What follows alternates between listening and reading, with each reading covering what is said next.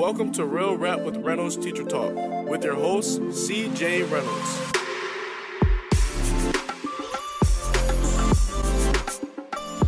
What's up, everybody? My name is C.J. Reynolds. If you've not been here before, and this is Sunday Teacher Talk, and the idea here is that it's Sunday night. Teachers get nervous a lot of times on Sunday nights. I know I'm actually nervous about tomorrow because I have a lot of stuff going on.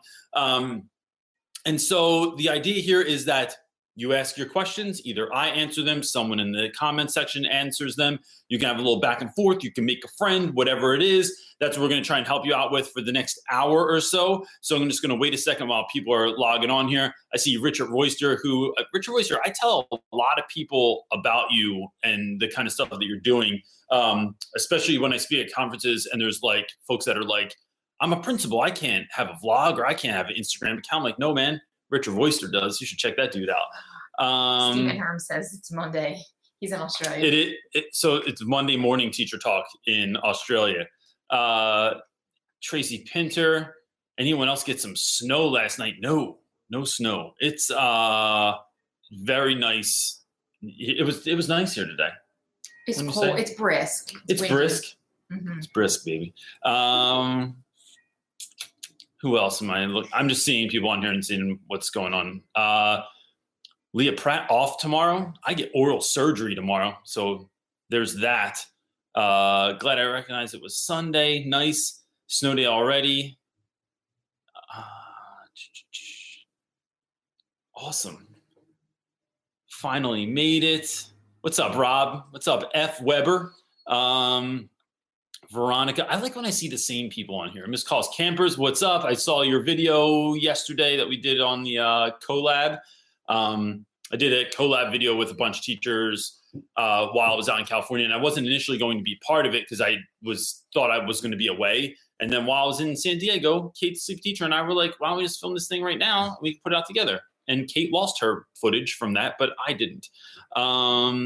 So look, let's jump into this. You can ask any question that you want. I don't hold anything back. I'll answer anything that I can. And if I can't answer it, I will push it back to the comment section because I don't know everything. But I do know that, I know some stuff. All right.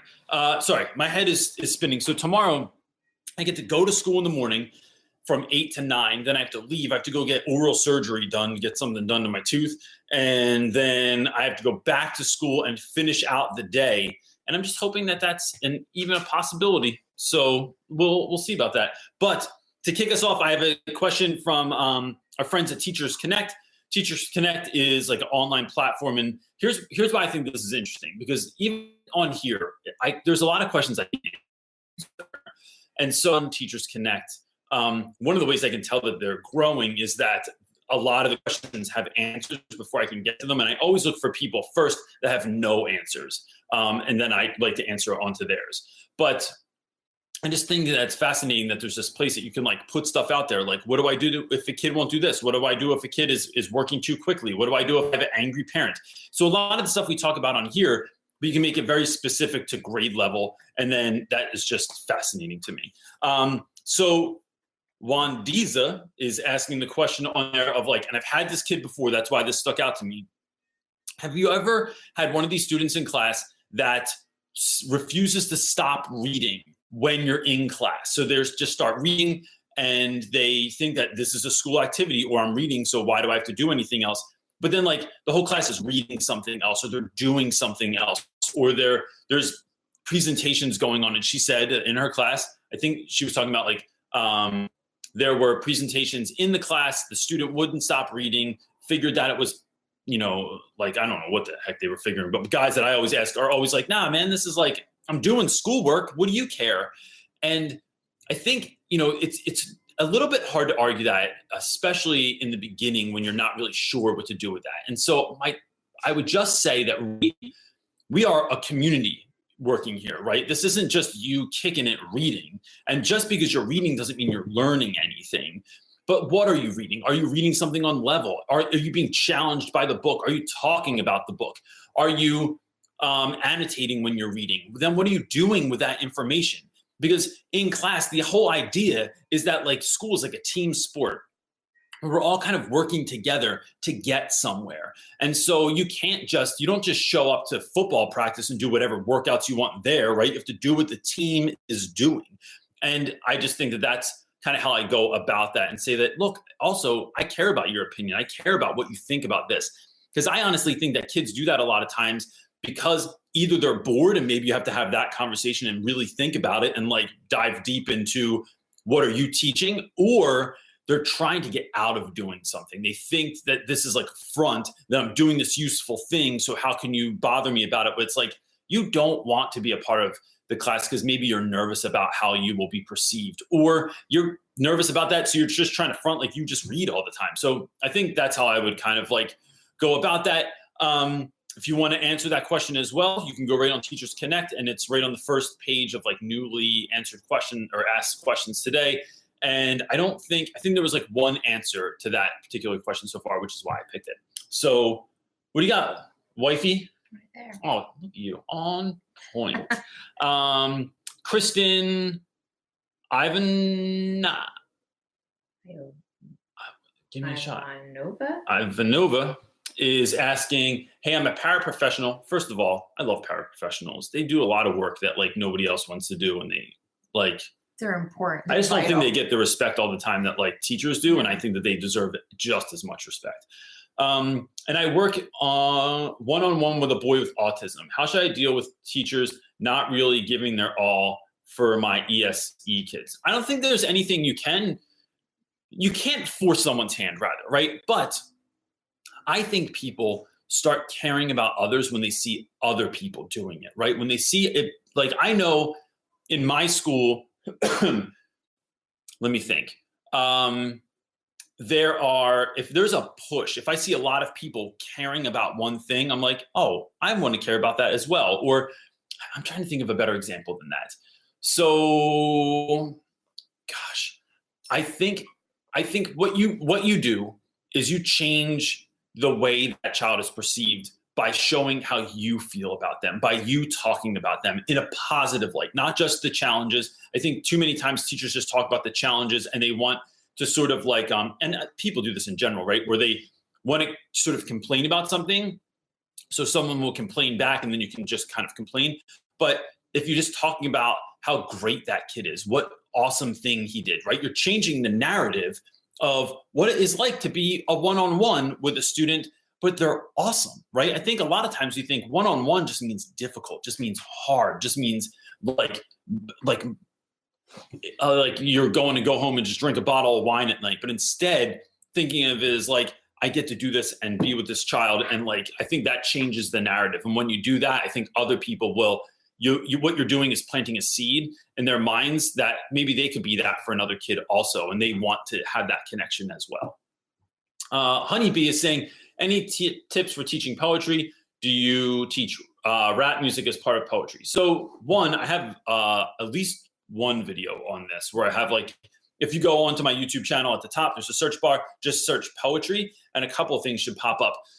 I do teach hip hop as part of poetry, but that is because my students listen to hip hop. If my students didn't listen to hip hop, I wouldn't do it. I wouldn't try and push it on them. It's not that important to me. What's important to me is that I'm teaching through the lens of something that students are interested in. So if I taught in an area where most of my students listen to country music, I would break down country music and let that be poetry also, or at least have the argument. Poetry, I think, for people that don't like poetry. So I would look up a couple of different things and I can link them below. Can you make a note to link this below? I'm sorry, I realize you're doing something.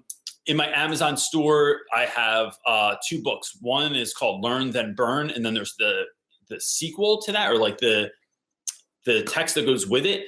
And it was put out by a friend of mine, Derek Brown, who has a publishing company called Write Bloody Publishing. And it's modern day poetry that is like, there's like ode to my beatbox or to my boombox, and there's a song or a poem about crack squirrels, which apparently is a real thing in the 80s when like squirrels were eating crack vials in Central Park, and then they were getting all cracked out and attacking people. Did you never know about that? Yeah, it's fantastic. So there's tons of great stuff in just those books alone, and it has like worksheets and follow-up questions, and it's really thoughtfully done by people that really, really deeply care about poetry. So I'll link that below, but that would be like a good jumping off point for you. Patricia T is saying, I have an observation tomorrow to get my credential cleared. I'm a little nervous, but my supported teacher is amazing, so I am thankful. What's the induction process for new teachers in your state? So our state, I graduated with a degree in English, and I quickly realized that there was zero stuff that I wanted to do with that. So I went back to school and got my, it was called like a post-baccalaureate certification. And so I just took a few courses, I student taught, and then I think that was part of mine as well, where like you had to get this final sort of observation when you were student teaching. This person would come in every so often.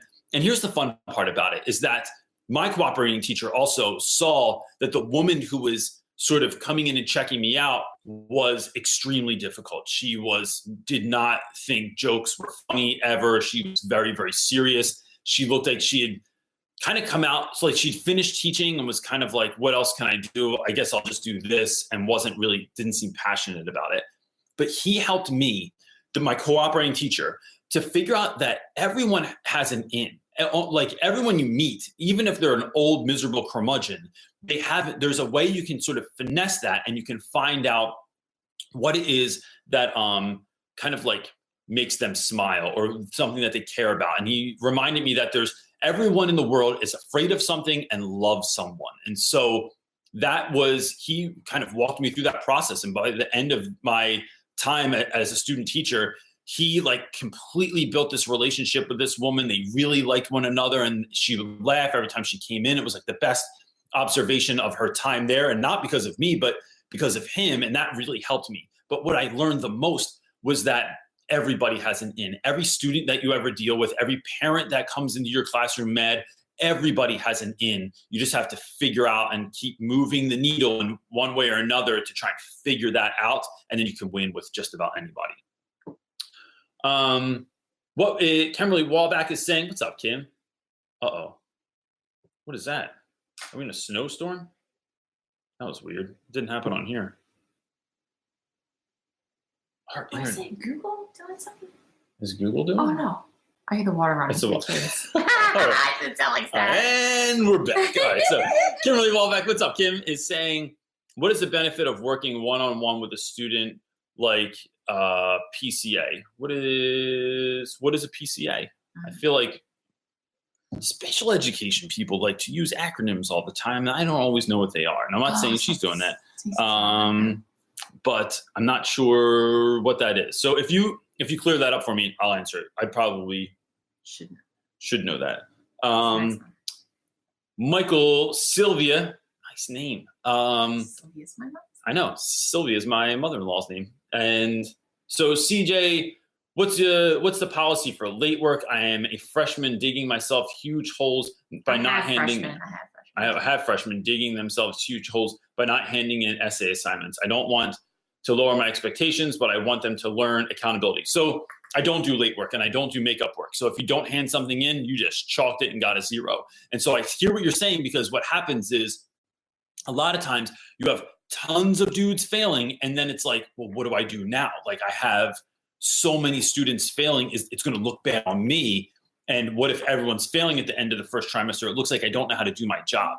So I think one of the things I've learned that helps is when students are doing something, trying to give them some time in class to start it, makes it better. Like sometimes it's almost like they're learning how to ride a bicycle, right? And so like if you just give them that little push, sometimes that momentum helps them go, and then they can finish the ride out. But sometimes it's the getting started that's the hardest part. And if you think about it, that's true with anything. If you know you have to do push-ups, it's like just getting started is the drag. If you want to bake something, if you want to make a garden, it's always the getting started. So maybe helping them figure out tips and tricks about how to start something, like when you go home. So one of the things I do with vocabulary is like, I tell them, go home, and when you set your timer on your phone for 2 minutes and put it out of your reach.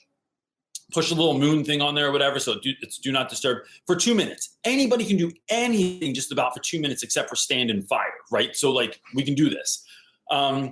Then after 2 minutes of you just studying, I want you to test yourself and just see the progress that you made. You had to know 1 word or 2 words by that time, right? And so if you did that again for 2 minutes, right? So now we're only still studying for 4 minutes. Can you double that? And so it almost becomes this sort of like competition or game where you are, that's kind of like what you're working on. And then that's just one way. So what you're doing is you're essentially training kids how to get started on their homework so that they do a better job when they do start doing their homework. Kimberly Woolback answered, so we'll read Oh, the she question did? again, and then here's her personal care assistant. So what is the use of working one-on-one with a personal care assistant? So I think I know what you're talking about.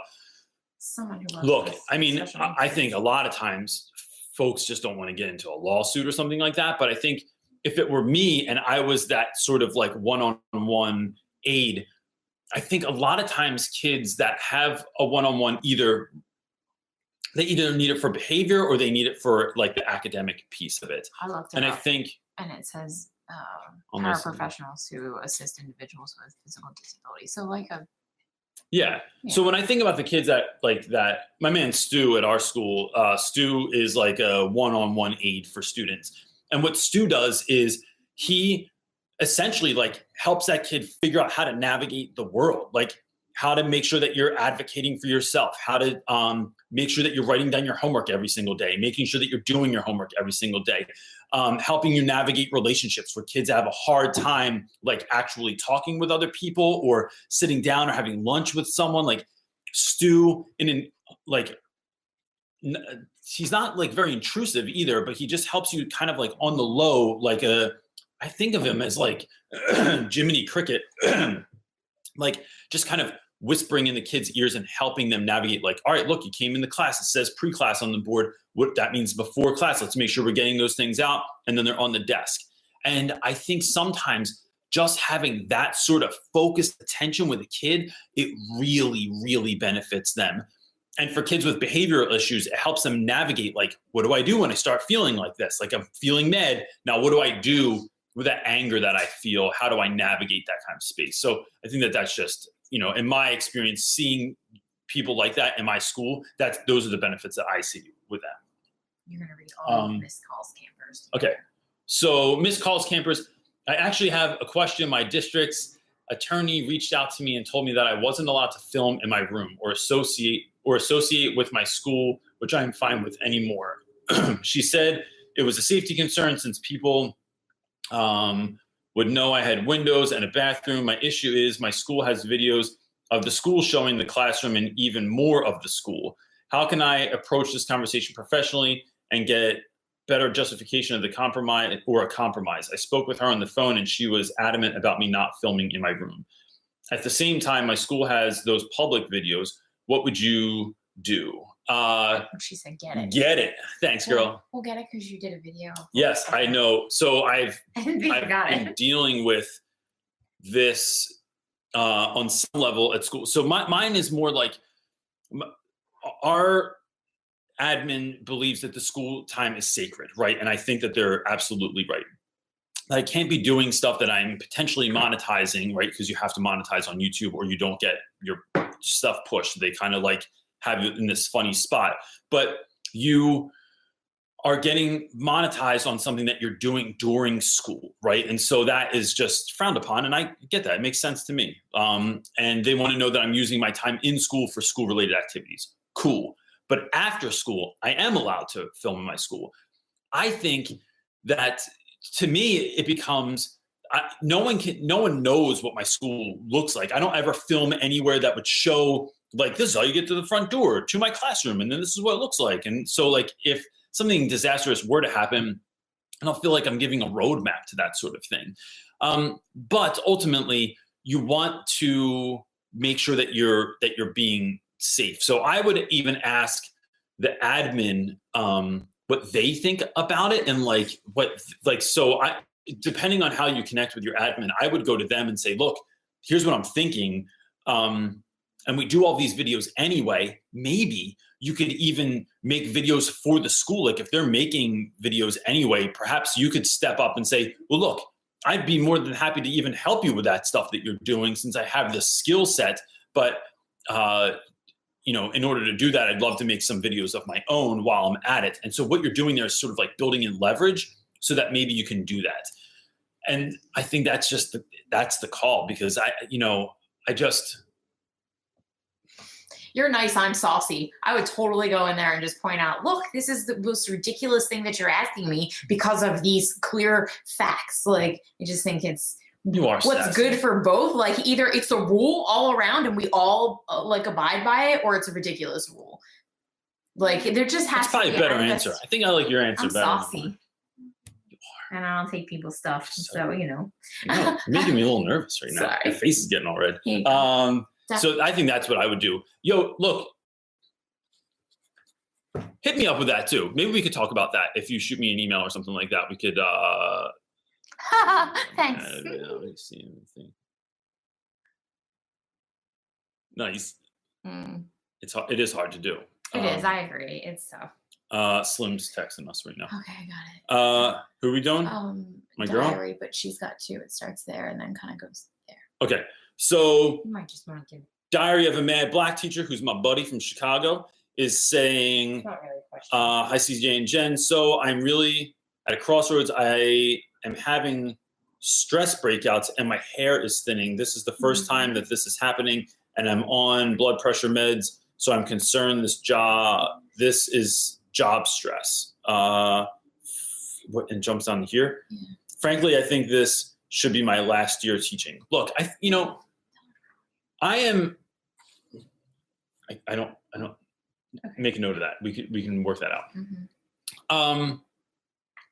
That is, so look, there are definitely times in my life when I felt like school is a huge stress, right? Like right now, even I'm trying to balance like school and YouTube, and it's all the stuff I want, right? Like I'm doing everything I want. I'm making YouTube content. I'm speaking at conferences. I'm getting product deals lately. Like we have like 4 different companies we're working with right now to like get stuff ready for. It's all wonderful stuff. I'm living in a house. I have a dog. I have kids, but that all requires a level of responsibility.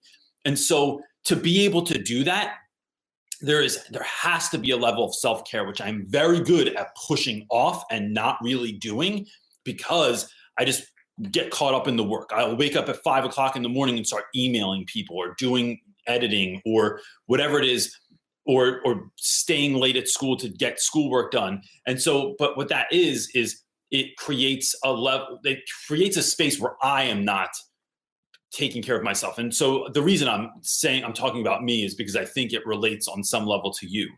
So, to not teach that's your call ultimately. But I just think, what would it look like if you had a deeper level of self-care? Because I think you know this, I think all teachers know this, that if you go into school and you're feeling like you're at your best, you can take even difficult situations and like, they're not as difficult, right? So I know there are days when last week, my wife and I what did we argue about? I was pissed off about something stupid. I think we ran out of cream in the morning. Must have been stupid. I think we like ran out of cream for coffee. I had a serious headache for almost like 3 weeks. And this was like the beginning of the 3rd week. And we were out of everything in our house for the morning. Yeah. Like nothing was operating. But then I went to go get cream and they didn't have it. Then I ran to the Mac machine and it was broken. Then I was like 25 minutes late leaving for school. And I had like a photo shoot that day at school because I'm getting pictures taken for this website we're working on. And it was just like it just felt like my head was going to explode. And I know going into school, I cannot start off that way, because that's like some kids running down the hallway and I'm like, what are you doing? Slow down. And it's like you lose your mind over little things. Whereas if I'm feeling great, I can just say something and like handle that shit. And it's like not a big deal at all. So I just think that there's that level of self-care. And if you're really like feeling like that, maybe taking time off is a good thing. Maybe, I know but can't you even take a month off? Like, I wonder if there's like a leave. Like, could you do like a medical leave and like take a month off or something like that? Might be a good move as well. What's his name?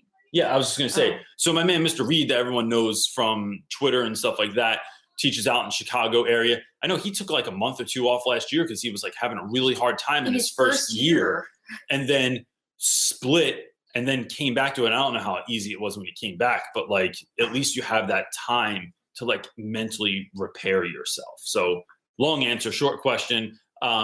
And hit me up if you want to talk about that. Like email me and we can put something together for us. Cavs032 is saying, I'm student teaching and staying up late at night, sometimes until 3 a.m. planning and learning content. Then I wake up at 5:30 to get ready for school. Do I just have to accept that I'll never sleep again? No, because guess what? One day you will have children and you will sleep even less than that. So here's what I think. One, do not recreate the wheel. Too many student teachers do this. It's not always about what you're teaching. It's how you're teaching it. What is your personality bringing? How are you connecting to students? And just don't make it that hard for yourself. Look for lesson plans online. Look for unit plans online, curriculum maps online. Like all that stuff for most of what you're teaching, probably somebody already made. And it's not plagiarism in education. As long as you, like anything else, you kind of like say thanks or tell, like if it's necessary, like tell someone that you got it from somewhere. Like there used to be this dude from Kentucky that I stole all kinds of stuff from online. I never told anybody about it because no one asked. And what were my students going to be like? This doesn't look like your work, Mr. Reynolds. Well, actually, I want everyone to know I got this from a gentleman in Kentucky. No, you don't have to tell everybody that. Just take stuff and then use it like in a way that you're going to like it. So what I do a lot of times is when I teach a book, right, I'll print out all these different lesson plans and then I take the pieces that I like and I'll literally tape them to my whiteboard. So it looks like that scene from Minority Report when Tom Cruise is moving files all over the place, make it into what I like, and then put it together and I'm done with it. Do not make things harder than they have to be. You will burn out if you don't take care of yourself. So put a hard out. One more thing. A lot of times, things take as long as we give them to take. So if you give yourself 3 hours on a Sunday and you say, this is all my work has to get done in 3 hours, I think you'd be really surprised that if you dedicate yourself and focus in for 3 hours, how much work you can actually get done so that you have your nights off. But that's what I would do. I remember what that was like. I remember staying up super late, passing out, sleeping in my living room, waking up in my living room, getting things ready before school, going to school, and then working literally all weekend to do that. But it does pass. You will 100% get past it, and it will get better, and you will love it. Because going forward, you just keep fixing and making better all those things that you've already come up with, and it just makes it 100% easier. Jaeger Riley is saying, how long did it take you to get comfortable to check for understanding when you're doing individual or group work? If they don't ask for help, I am not sure what to do. So a lot of kids won't ask for help. One, I put the expectation out there that I will blindly call on you, one. Two, that I tell kids, look, I never want to help you for more than 3 minutes at a time. So don't, like, that doesn't mean your question could be as hard as you think it is, or that you think it's going to take longer than that. But I just remember in high school, some teachers taking like forever. You would come in after school and they were like taking their sweet old time getting you to learn something that you're like, you could have just done this in 2 minutes. And I think most help that students need is like a tweak. It's like a shift in the right direction. It's moving the needle, like I keep saying, in the direction of success or in the direction of progress. So letting kids know that, like, yo, look, if you need help, let me know. I'm guaranteeing I can help you out in 3 minutes or less. And then, that was weird. That was the dog food container. So that's one thing to sort of like be mindful of. And then I think also they are like checking kids, like checking their work, checking their tests, checking their quizzes, and making sure that like you're going over that stuff with them. Sometimes, look, kids think they're okay, but then when it comes to the test, they're not okay. They don't even know what they don't know. And so I think checking for understanding more often, even out loud, puts kids in the know for like where they are. And then I do weekly reflection sheets as also where like kids are reflecting every single week to see like what they learned this week, what they didn't learn this week, what they felt like they could have done a better job of, how they could have done a better job of like what they missed and how they could have handed in that work. I think them reflecting on like their own stuff helps them to learn as well. Sorry, I got distracted there because I don't know what just happened in the kitchen, but Steve Herms just gave us a $1. Nice. Thanks, Steven. And question is, what do you think about yelling at students? I just made a video this summer, I think, about yelling at students. So if you it's like, I don't know, 20 deep in my feed or something like that. We'll link it. I think totally yelling. So look, I think it always depends on the kid, right? But when I yell, it is 100% calculated. I never just snap anymore because that leads to me saying and doing things that I wish I didn't do. So if I'm going to yell at someone, and also it changes the vibe of your classroom. Like if you're feeling good and you're getting through your lesson, you're doing stuff and you're handling things, and then you have to yell at someone, it totally kills the vibe. So if you're like reading a play, trying to get that energy back up is next to impossible. So if I yell at someone that I know it's going to work with. There are other kids I would never dream of yelling at because I know they're going to flip out. They're not going to respond to it. They don't respond to that sort of attention. I know in my own life, tough love never worked for me. When people like came down on me, it just made me go, bro, I don't even have time for you. Like I can't dig your vibe when you're doing this kind of stuff. For me, it was always the conversation of someone saying, here's what I'm noticing. Here's what you're doing. And I don't like it. Let's talk about how we can change this. And that works for me. Never someone yelling at me.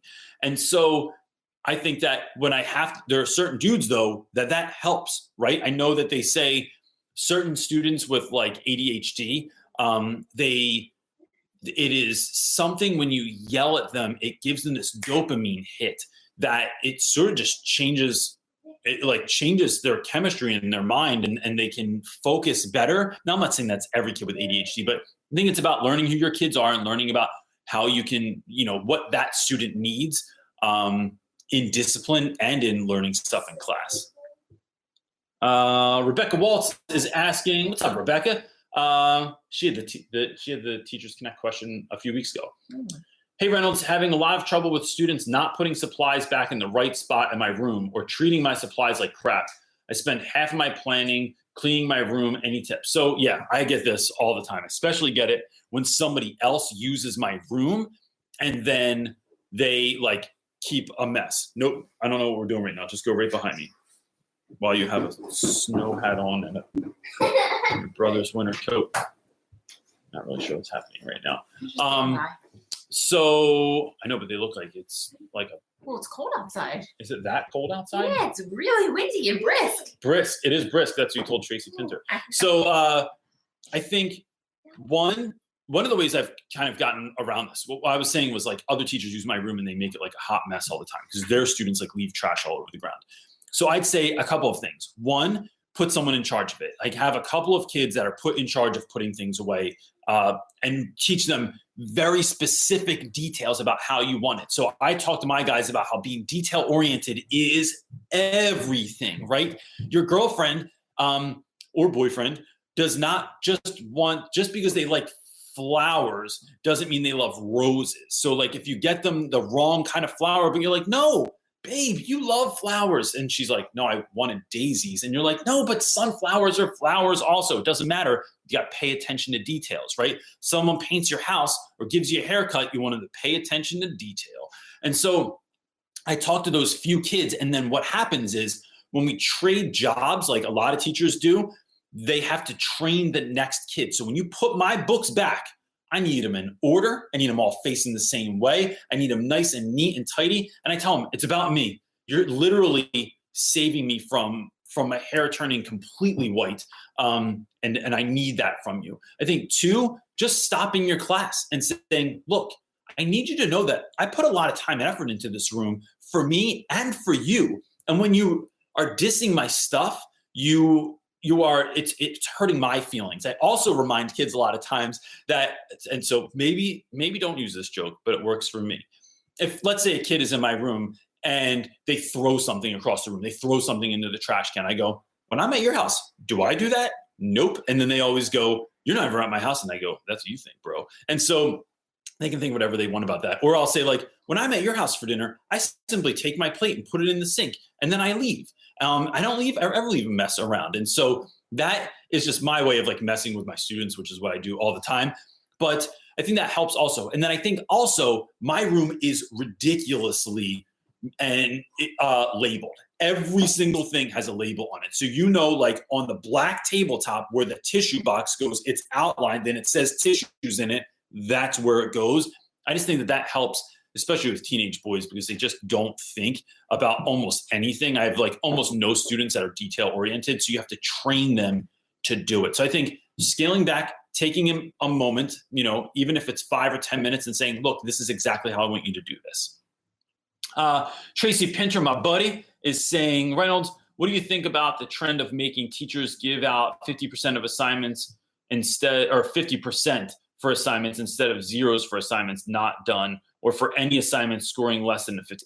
That's nonsense. I think it's stupid. My old school used to do that all the time, where they would do like, when I taught in Camden, you couldn't give a kid less than 55%. And so here's what I think about that. I think that when we do that, we're teaching kids that they can show up for work and not really work and still get paid. And that's nonsense. I'd fire their ass if they did that and they worked at my place. But I see the rationale is that we don't want kids to dig a deep enough hole so that they'll never get out of it. So maybe they had a tough beginning of the year, right? For the first 3 quarters of the year, something like that. And then they want to pick it up at the end. There's no incentive. Does it keep happening? I don't know. What's going on with YouTube? It's blustery out, so it is. No, it is blustery and brisk. So I hope that this all makes sense now. What am I thinking of? I think that what I have done in the past is I give zeros to all those dudes so that they know that I'm not messing around. I'm 100% failing you if you don't do something. I'm not giving you 50. I'm not giving you half credit for something that was not done at all. And so but at the end of the year, I have provided on occasion, I've given kids like my top number of offenders. I'll say, look, here's the deal. You got to come in after school. You got to work with me. And I'm going to give you this work to make up. But if you show up 10 seconds late ever, if you don't do one assignment to its full completion, I nix all of it. So it's 100% all or nothing. And that has worked. Now, there are kids that have showed up 10 seconds late and you're done. You don't get to be in the club now unless you were literally helping someone that was on fire in the hallway. But I think we're not teaching kids to be sort of rigorous enough or to really take school seriously if we're just going to push them through. And that's kind of Richard Royster has a good question. So Richard Royster is saying, is he going to put me in my place right now? The whole 0% is so devastating to grades. Students get 3 grades at 100, 100, and 0. Yep. It averages out to a 67%. Does that really reflect what the student knows? How do we get past grades representing compliance? So I think you're right, Richard. And so I think the other part, so if now I'm not changing my idea because Richard said that, but I do think that sometimes we can't be hard and fast about any rule, right? Like, so I get it. Look, teaching is a lot of times like, I don't allow this in my class ever, ever, ever. And then, but like this kid's going through something. So I don't ever take, let's say, late work. But if I know a student is going through something in particular, if I know that they just got diagnosed with something, if I know that someone near or close to them has been sick or ill, or if they just moved here, like there's always room for that conversation. But I think that has to do with each student. I think that giving 50% across the board is not a good idea, but I think it always comes down to having the conversation with the student, building a relationship with the student, and then figuring out what's best for that student. So that's why if I do make up work occasionally, it's like it has to be on a case-by-case basis. It can't just be everyone, because there's going to be dudes that are going to take advantage of that. And so I want to try and like not have that happen as much as possible. What are some good jobs or opportunities for someone working? Oh, I'm sorry. This is MXT87. What are some good jobs or opportunities for someone working on a teaching degree? In my case, history or social studies. Could I get in order to gain some experience? So I think I always think that if you're, let me see that one more time because I'm thinking through that because Richard's comment is ringing in my head and I want to speak to that again. I always think that I think getting in front of students is the best thing that you can do, right? Because teaching, like learning and teaching college has very little to do with you actually engaging with students. Even when you're doing your practicum, you are observing another teacher and students, and maybe you get to teach like an hour in that whole semester, right? But if you can start tutoring somewhere, start tutoring on your own, like just go on somewhere like Craigslist, you can even make like a good amount of money doing something like that. You could do something like Dada ABC, whom I've worked with before, and I have a whole video about them on my website or on my channel, where you're teaching kids online how to learn English that are kids from China. And so it like teaches really, like it like pays really, really well. And Too Cool for Middle School just did a video with Dada and oh really? And said she listed it as like a great job for people wanting to become teachers. Oh, is it on a channel? Uh-huh. Oh, so my friend, you had a feather on your head. That's bothering me. Too Cool for Middle School just did a video about Dada ABC, what also. And I think, or volunteering, finding after school program, find like some kind of like YMCA situation in your neighborhood and then work through that. And I think that gives you some of that, like what it's like to actually work with kids. And then I think that will really inform your classroom practice as well. So I want to say this before the next question. Richard, I would love to know what you think about what I already said, because I think that would be a much fuller conversation about the late work situation. So let me know what you kind of think about that. And if no one's checked out Richard Oyster's channel, he has a YouTube channel and he's a principal. And so I just think it's interesting the ways that he's trying to like shout out his students and the stuff that he's doing, and even being a part of the community on YouTube, I think is really awesome. I almost said it's Cardi G. I almost said the rapper's name, but Reynolds just finished student teaching 4th grade and loved the age range grade. I'm now placed in a 1st grade classroom where things are vastly different. Any tips on survival, if there are any? Look, I think, that is tricky. I was talking to, who was I speaking to about this? I want to say it was Bridget from the Lettered Classroom. And she was saying like, look, when you think you want to teach like 2nd grade, if you get a job at a school that's from K to 6, like you could be anywhere in there. You're never guaranteed a 2nd grade position.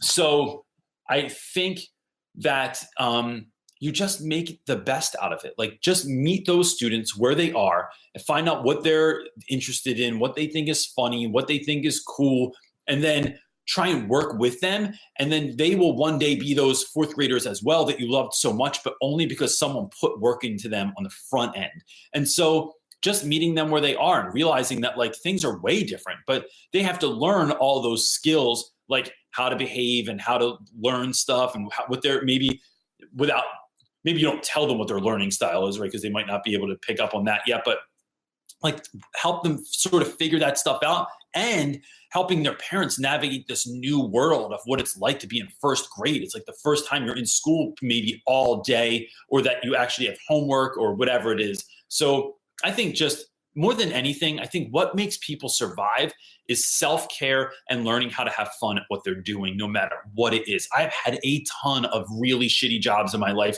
that I have literally had a blast doing, from a forklift driver to the greeter at Home Depot to the early morning ticket ripper guy at the dollar movie theater that I had like 4 people come into a day. Just figuring out how to best have fun and smile all day just makes it contagious, and it makes you enjoy anything that you're doing. So that's what I would do. 2-part. All right. Esther Lynn Rayanne. That is a long name. I know, and I'm not sure I'm saying it right, but anyway, I like that name, Esther Lynn. So Esther Lynn is saying, help, I teach high school geometry inclusion as a SPED teacher. At first, my co-teacher and I shared responsibilities, but lately my co-teacher has taken a backseat in the classroom.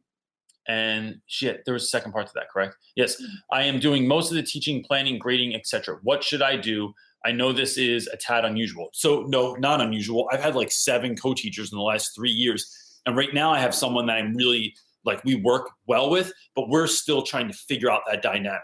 And a lot of that is me. I think that I have not been able to like hand something over, especially because he's in another class during the day and he teaches his own thing. So I feel like I should have the brunt of it. But I would say, just tell them like, look, here we are. Let's do like a check-in. Here's where we are. We're in October as part of this year. And like, what do you think's working? What's not working? And then how can we best divvy up, like from what we know so far, how can we divvy up this work so that like we're both like doing what we're good at and we're both sharing the load. And I think like talking about it like that, like you're not necessarily noting that there's a problem yet. And if they say like, I don't want to do any work, maybe then you bring it up. But like largely, what's the situation right now? Like how can let's take a look at it and then figure out how to best move forward so we can have the best year ever. I think that that's just how I would go about it. Like just like that.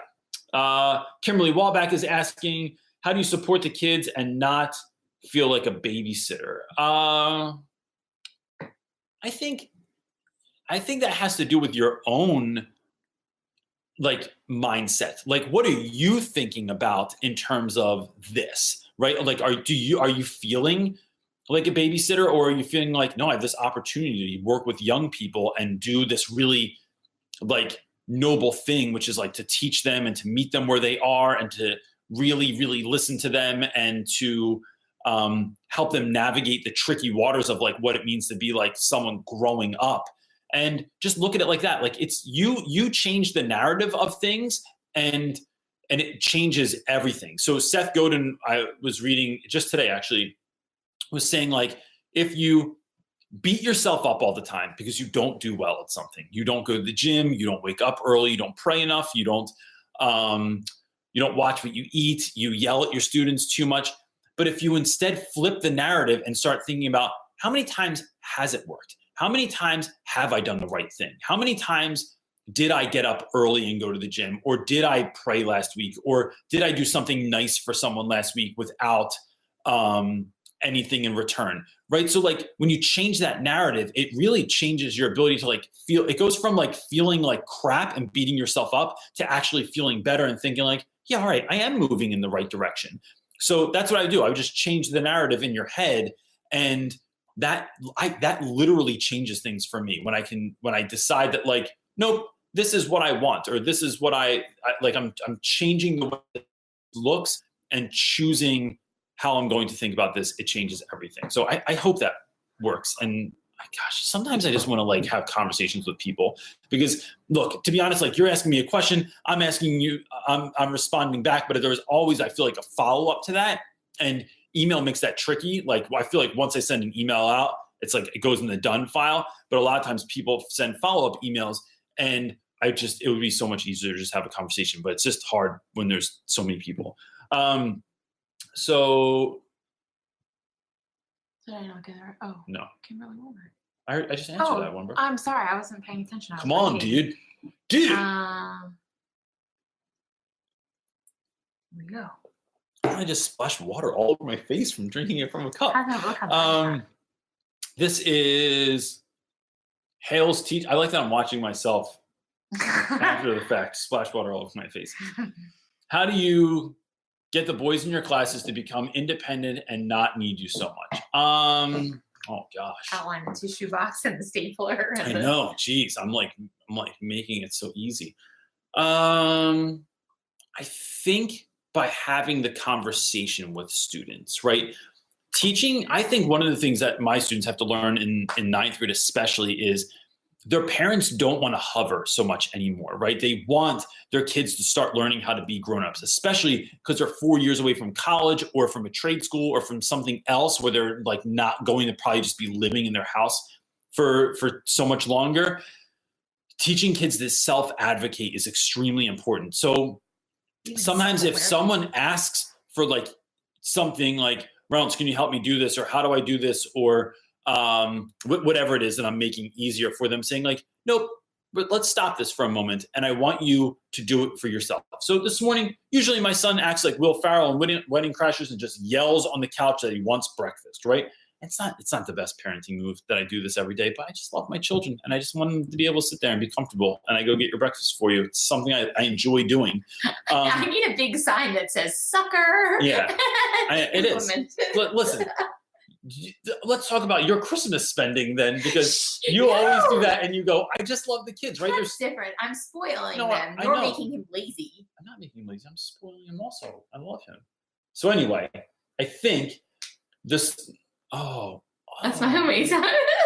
And if we didn't have a thumbnail already, there it was. So I think what I did today was I'm like, dude, I'm already doing something.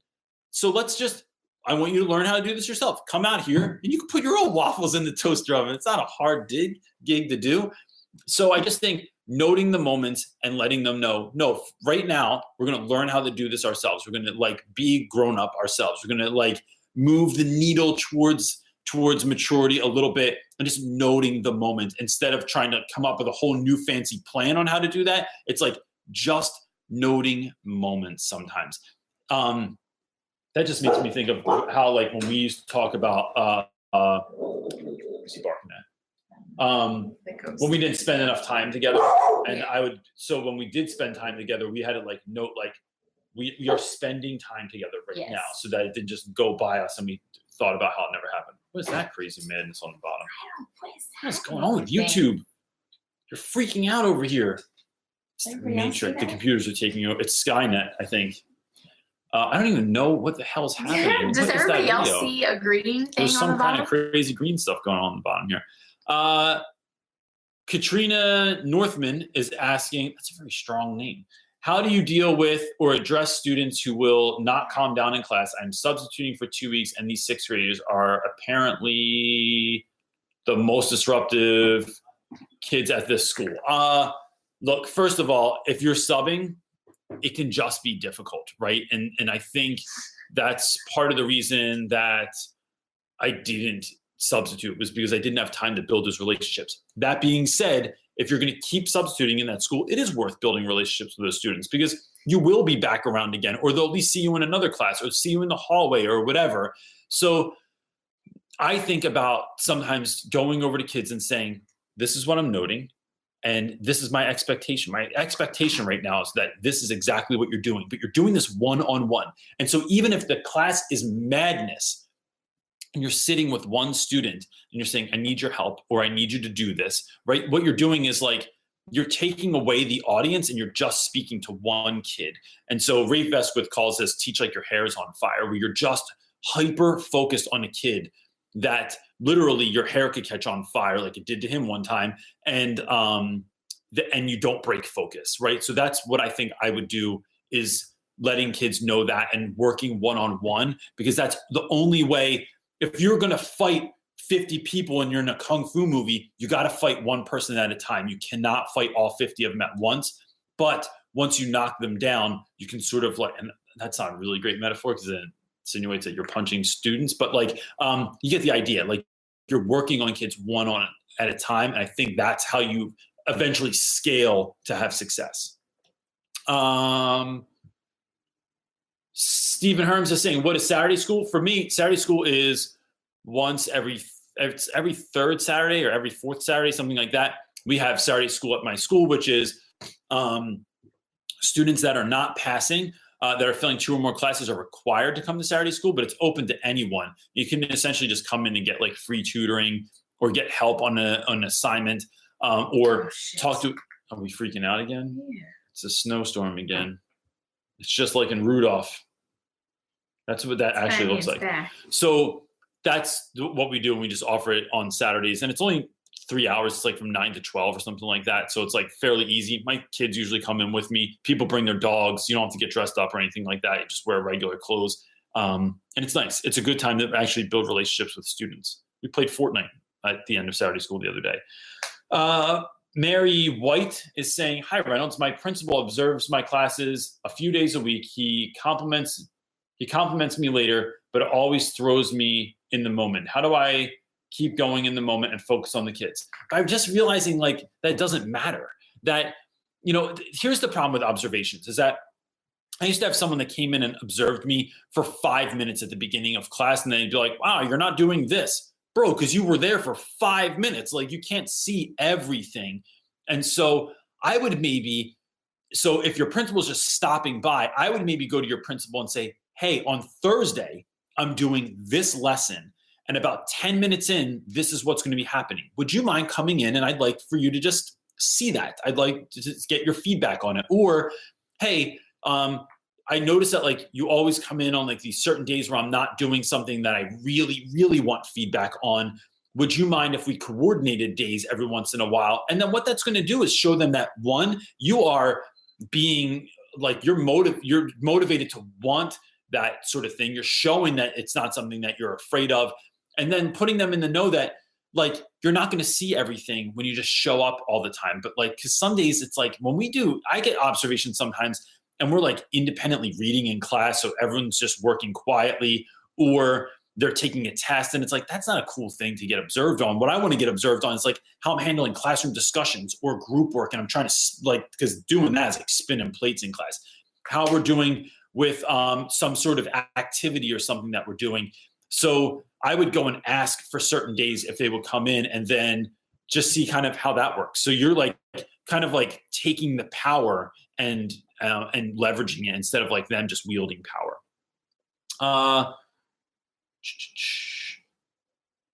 Bro, I always mess up your name. I'm so sorry. I think it's Tien Tran, but is asking, I'm being encouraged to practice guiding students to more independent learning, self-motivation. How would I balance this with direct instruction? Any experience or advice?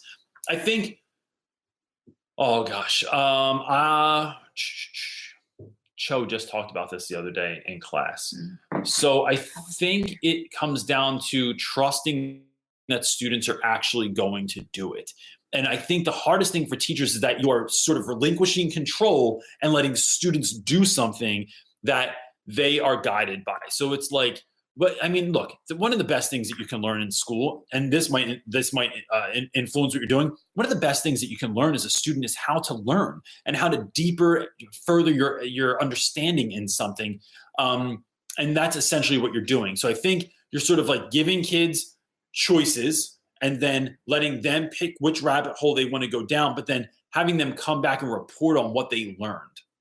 And then they're essentially teaching the other students. I used to do this with vocabulary. I used to do this with grammar, with like, if like my class didn't know how to use semicolons, it was like someone's job to learn that. And then they would teach a short lesson to the class on how to use semicolons. And I think that's also a really great way to learn is by teaching someone else. So that's why I would just try with those students. Do you have paid collaboration time? I'm not exactly sure what that means. So Kendra, this is Kendra Norton. Do I have paid collaboration time? Like YouTube or actual? Yeah, school? like flesh that out for me a little bit, and then just I'll answer it before we're done the feed. Who's the next one? Melissa P. It's 3 parts. Melissa P. 3 parts. I love your channel. Thank you very much, Melissa. I really appreciate that.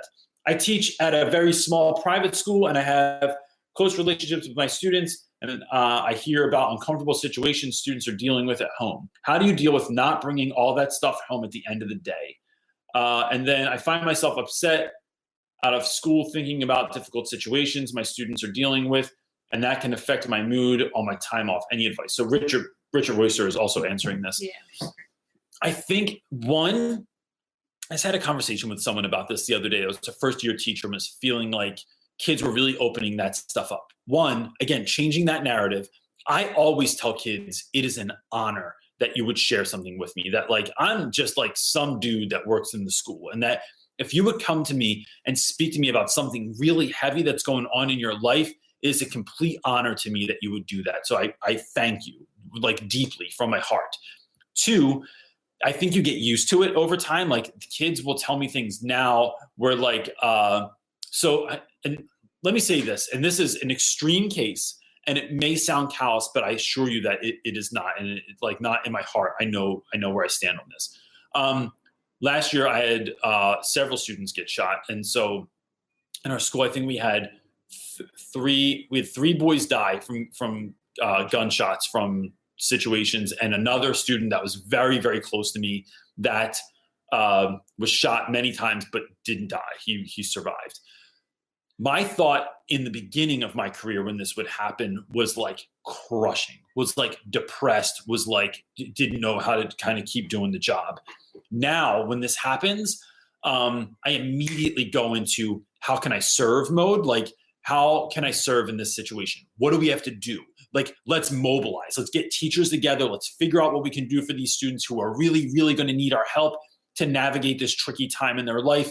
And then in doing that, you are empowered. And I think whenever you can become empowered by something, it is far, you're in a better place, right? And it doesn't mean don't be sad. Like, you're going to be sad. And I think let yourself feel that.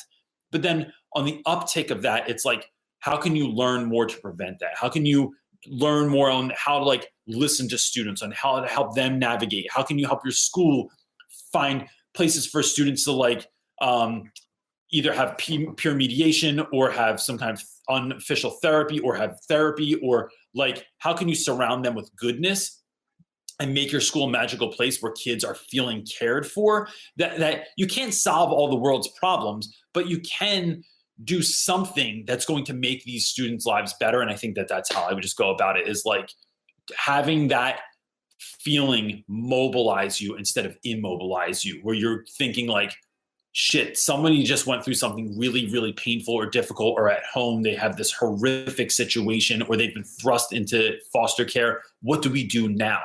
I think you do what you can, and you'd be really surprised at how far a little bit of kindness can go for students. And so that's what I would do with that.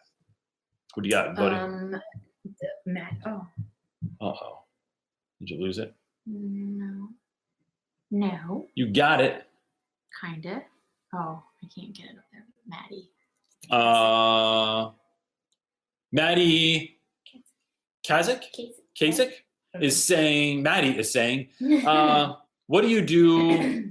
What do you think about retention? I have a student who never does their work and is repeating 8th grade for the second time. I think, so look, I think it depends on the kid. I think some, like all things, like I think that most rules that are across the board are just like, they're for vanilla kids. And then what do you do when you have a kid that's not vanilla? What do you do with the kid that's not like middle of the road?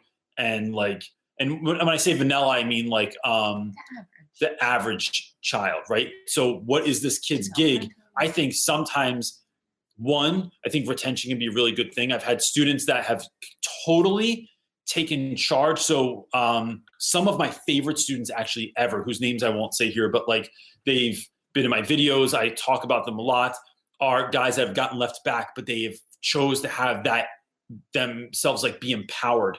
One of my favorite students of all time, I didn't even know until late in his junior year, he got left back. He was a twin. His twin went on to college, and he was left back in high school again. But that year, he went to Costa Rica with me. He went and made Gary Vaynerchuk with me in New York City. And we had some other amazing event. And had he not gotten left back, those things would have never happened. And he like, when we were at VaynerMedia with Gary, meeting Gary Vaynerchuk, he pulled me aside after having this wonderful experience. And he's like, Reynolds, I truly love you. Like really, really love you. And we talked about how like, none of this would have happened if he didn't get left back. I think then also teaching kids to reverse engineer their life, which speaking of Gary Vaynerchuk, there's a Gary Vaynerchuk saying, but like reverse engineering their lives so they can see like where they're going. Because if you can get a kid to believe in themselves, right? Maybe that takes an extra year, but if you can get them to believe in themselves, they can actually do something and move forward and feel like this was a power move. Like, yeah, I got left back, but like, how am I going to like feel empowered by this so that I can get done what I need to get done and move forward confidently? Last question at the very bottom. Pause. Before you start that, Richard Royster commented back to you, and there's somebody else that like I don't know if you have time to answer those because it's 6. For that, for which one? The zeros. Oh, okay. So look, my wife is just pointing out that like Richard Royster had a bunch of interesting things to say in terms of what to do about kids giving them a 0 or giving them a 50%, like if they don't hand in work. And there have been some other comments. I don't have time to dig through and speak to those now, but I'll definitely read through the comments later, like I do every time when I'm done these feeds. So might spark a video. Yeah, might spark a video. And then also, if you're leaving stuff and I'm not saying anything back to it, know that I go through this and read all of this stuff when I'm done. So it never goes like unseen. And who's this? Anastasia? Your last one. Anastasia Teasley is saying, I am also super unconventional. I'm in my 8th year teaching ELA, all years teaching at-risk students or at-risk kids, but in a new school teaching remedial 9th. Majority refuse to participate. Any ideas on amping the Odyssey?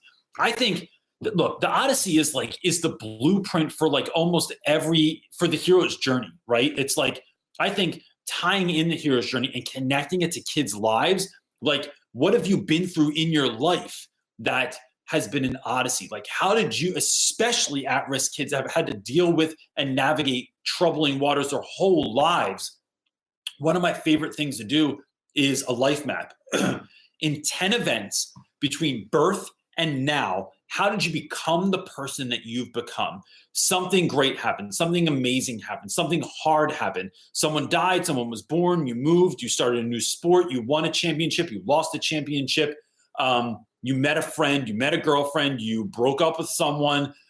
Your mom got remarried to someone great. Your mom got remarried to someone not great. But all of these things you've had to navigate in your life. And so what you're talking to kids about is like, how have they been the hero of their own story? And I think that ties into the Odyssey. Like Odysseus is not perfect. He's a hot mess most of the time, and he gets himself in trouble all the time. But through careful care and consideration and sometimes luck and help from others, he's been able to figure this stuff out so that he can take control of his own life. And then how are your students going to do that? And I think when you make lessons and connect them to who the students are, it changes everything. What'd you have on there, dude? What did you have? Here. You had 2, but I gave her a video, and then if you want to answer that one, and then this one at the bottom, Veronica. Mm-hmm. Okay, this is our last question for the night. But if you have other questions, you can shoot me an email. But let's see what's going on here real quick. Veronica Z is saying, "What do you do with a student who's really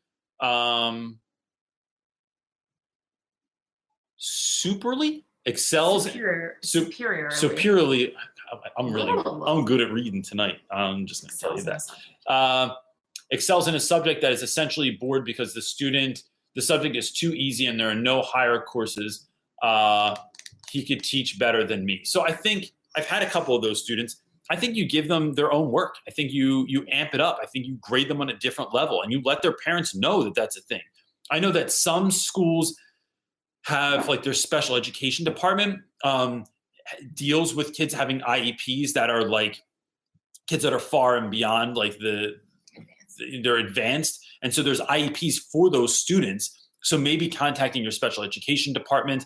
And if not, order books or look up lessons that you think that kid could do to kind of move them ahead. I know in the past, my friend Randy Reby, I remember, used to meet with a student every day. It was like a part of this kid's learning was that every day he met with him and he had his own one-on-one time instead of just having an English class. And what they did was like really hone in on this kid's writing and his reading ability and like so that he could move at his own pace. And so you're essentially like trying to help a kid move at their own pace. And remember, like just like students that are lower, have a lower reading level or lower writing level than everyone else, kids that are above can feel very lonely also. Like most kids just want to blend in. They just want to be the same as everyone else. They don't want to stand out. And so when you do on one end or the other, I think it can be a really lonely place. And so I think if you keep in mind that kids that are just really bright or that get material really easily can feel like that as well. Like it changes how you kind of handle that too, because you want the best for them. You want them to excel. You want them to feel fulfilled and not like they're like a weirdo or something like that as well. What are you looking at? Tell Latoya Garner, she said the link doesn't work. I tried to link your video of like about cursing. Oh, so Latoya, what I'm going to do is as soon as this is done, I'll go in and I'll link it in the comment section, or not in the comment section below, in the description box below. So you can just click on it and the link will go right there. So look, that's it for this evening. I got to go get ready for tomorrow. And then I have to go get oral surgery, like I said. And so I have to make sure everything is planned out. And then look, if you have any other questions, also Teachers Connect is a really great way to sort of do that, to go onto their website, to connect with other teachers and educators and see if they have what you need there as well. But look, everyone, I love you. And I'm really, really thankful that you would even come on here every week. I really deeply appreciate it. And I appreciate all the work that you're doing and the fact that you even spend an hour with some dude from New Jersey and try and figure out what's best for your students. Like, know that that is a really, really big deal, that you are going above and beyond, talking to strangers on the internet, just so you can be the best you can be for the students tomorrow. So, or for the students today, if you're in Australia. So that's it, gang. I hope you have the greatest week ever. Peace.